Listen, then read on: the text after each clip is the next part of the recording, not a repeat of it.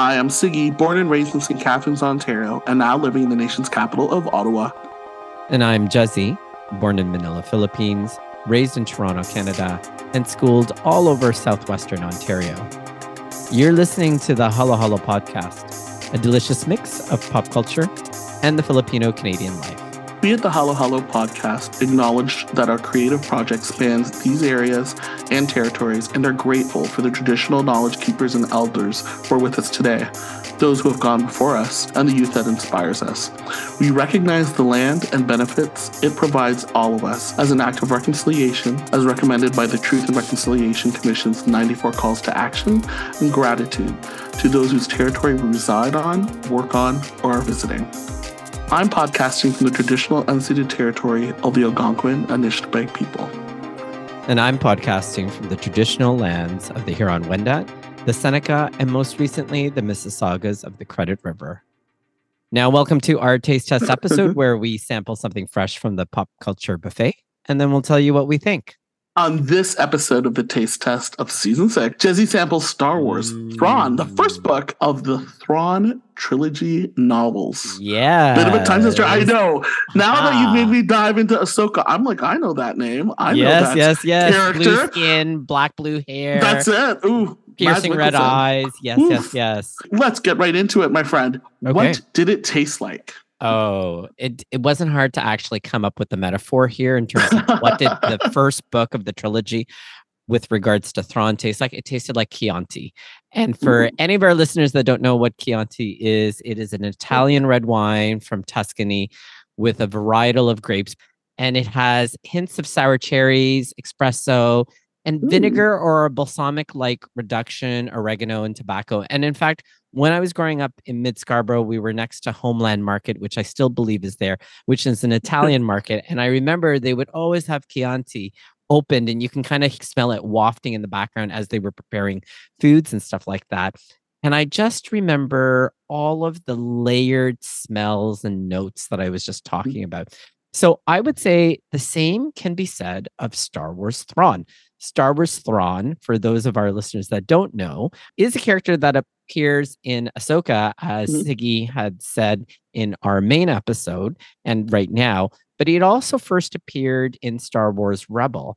And yes, in season 3, actually. And Star Wars Thrawn has now become canon versus legend. So for those of our listeners that don't know, there was this hard choice that Disney had to make where it had to decide this is canon and this is legend. And at the end of the day, they chose this one point that basically eliminated Thrawn. Well, with Thrawn being introduced in Star Wars Rebel and then seeing him in Ahsoka, having this trilogy actually expands, if you will, the knowledge on Thrawn himself. And this novel that I read for this taste test tells the origin story and what I would call a meteoric rise of Thrawn becoming eventually Grand Admiral Thrawn. And so, again, Chianti has lots of deep and dark layers with respect to strategy, mystery. It has the cloak and dagger story and a lot of political intrigue. So it was very fun, very, very fun to read throughout. It was quite the page turner for me, at least, especially if you're a big fan of Grand Admiral Thrawn. All right, Chianti now, was it worth all those calories? Yeah, I would say so, but you would have to sip it, right? Just like a good Chianti bottle. Now, as I had said, Star Wars and Disney had to make a hard decision when Disney started to take over and wanted to put out new stuff. And as I had said before, Thrawn did not make the original canon, and he was actually a fan favorite back in the 1990s. And the reason why was because the same author, Timothy Zahn, who also wrote this trilogy, wrote the original trilogy on Thrawn that eventually ended up becoming legend instead of canon. And that was known as the Heir to the Empire trilogy. Thrawn, interestingly enough, the reason why he was a fan favorite, and I'm so glad to say that in this book, you see the same thing kind of come out. He was really meticulous and uncalculatingly calm tactician and strategist. So for me, it was a bit sad to know that he wasn't going to be canon until Star Wars Rebel came out. And I was like, woohoo, he's become canon. And so his reintroduction, again, through Star Wars Rebel and then now through Ahsoka. And I'm sure you saw that. He was just kind of like that quiet, There was such a power. build-up, and then just for him to come in, I love that. Like, there's foreshadowing. Okay, we're trying to get to him, but when you came in, I'm like, it's funny how you can wield a lot of power or be very foreboding. Yeah, with being very quiet. He was very quiet, and again, really uncalculating, being calm at strategizing and being a tactical leader in a lot of ways. And anything that you've read on Thrawn has always been about that. He's like a master strategist. Now, I have to just say for a second, when we meet him in Ahsoka, it's so funny to see him with a dad bod because he looks commanding. You know, in Star Wars Rebel, he looks tall and intimidating, and he's still that in Ahsoka. But he has a bit of a dad bod, which is actually kind of like he's been away from the universe for like a couple of decades. Yeah, that's right. Time has passed. Ahsoka has aged, and he's gotten a bit of a dad bod, but his mind is still clear. So for me, what makes the calories worth it is hearing Thrawn's strategic thoughts and hearing how he strategizes and figures out tactically what he needs to do. So what was really cool, at least in reading, was how you hear him analyzing people's body language and inferring what he thought people's motives were. And then he would try out these gambits. And then, of course, he'd be successful and then get promoted again, which is why he had this kind of meteoric rise through the ranks in the Imperial Navy and shipyards. For me, it was fantastic to see him, as I was reading through this particular novel, how he got through the ranks really quickly and how he would just end up annoying other people that were above him because he outwitted them, which eventually he becomes the Emperor's favored tactician and strategist, and then is one of the only people to bear that white coat and be, again, the Grand Admiral for the Empire. Rise to power. Yeah, rise to power for sure. Oof. Yeah. All right. Now, what does it remind you of in the pop culture buffet? 3 things. House of Cards, Star Wars Andor, and Hannibal Rising. So the reason why I say hear this. This is great. Go, Kuya. Well, the reason why I thought about Hannibal Rising is because just as much as Hannibal is a favored villain, I would say Thrawn is a favored villain too. And it's always interesting to hear the origin story. So it's fun to actually hear his origin story as he rises through the rank in the Empire. So both Hannibal Rising and I would say book 1 of the Thrawn trilogy that's canon both ask the question if villains are born this way or are made.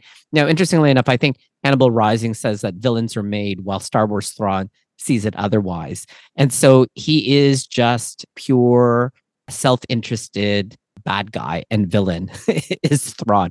Now, the reason why I say Star Wars Andor is because Star Wars Andor chronicles the political intrigue on the capital planet of Coruscant, which is where some of the scenes take place, and it gives us more details about this world. And I have to say, I'm really fascinated by this world.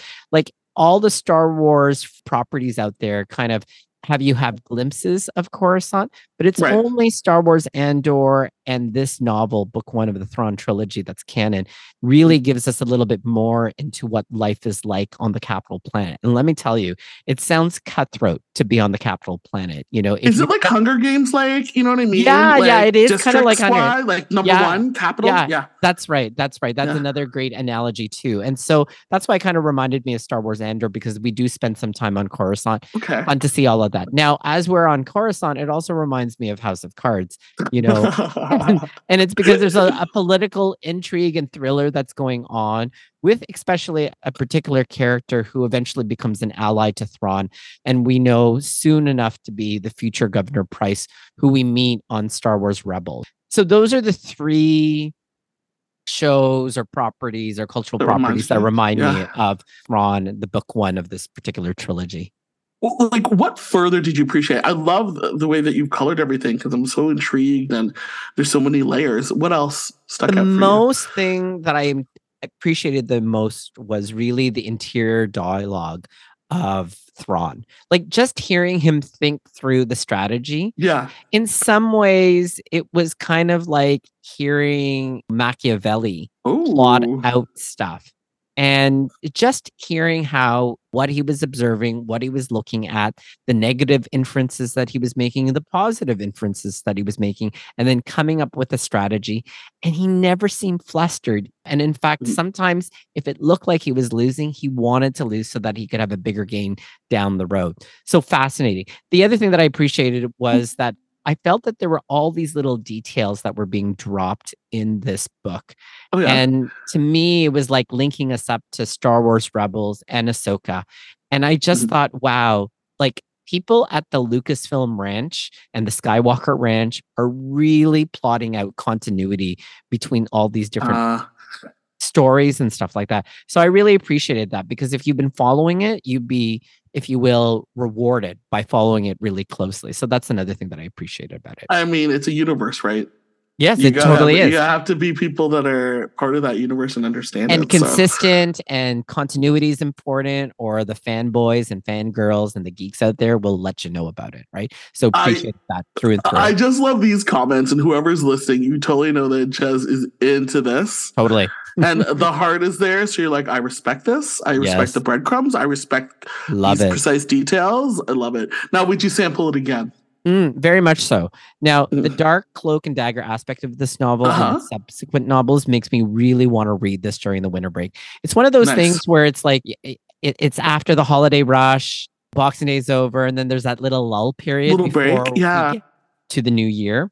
Well, I feel like I would read it again during that spot in the calendar. Yeah, I'm kind of looking forward to maybe reading this into the December winter break. I can see you cozy up. Yeah, totally. Michael reading a book, you in a blanket. I'm like, I'm gonna have cocoa. I'm gonna like cozy up to this book. I see it in my head right now. Totally. I love it. Now, finally, to whom would you recommend this book? Beginning of a trilogy. Yes, the beginning of the trilogy. Anyone that loves Star Wars Rebel, anyone that loves Andor. In some ways, if you loved how Thrawn was a villain in these two, you would really appreciate his origin story.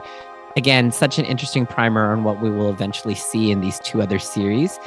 And I like the continuing glimpse of life on Coruscant. So if you liked Andor for that, then that's a good pickup in terms of that life. Well, I raised you a glass of Chianti on this.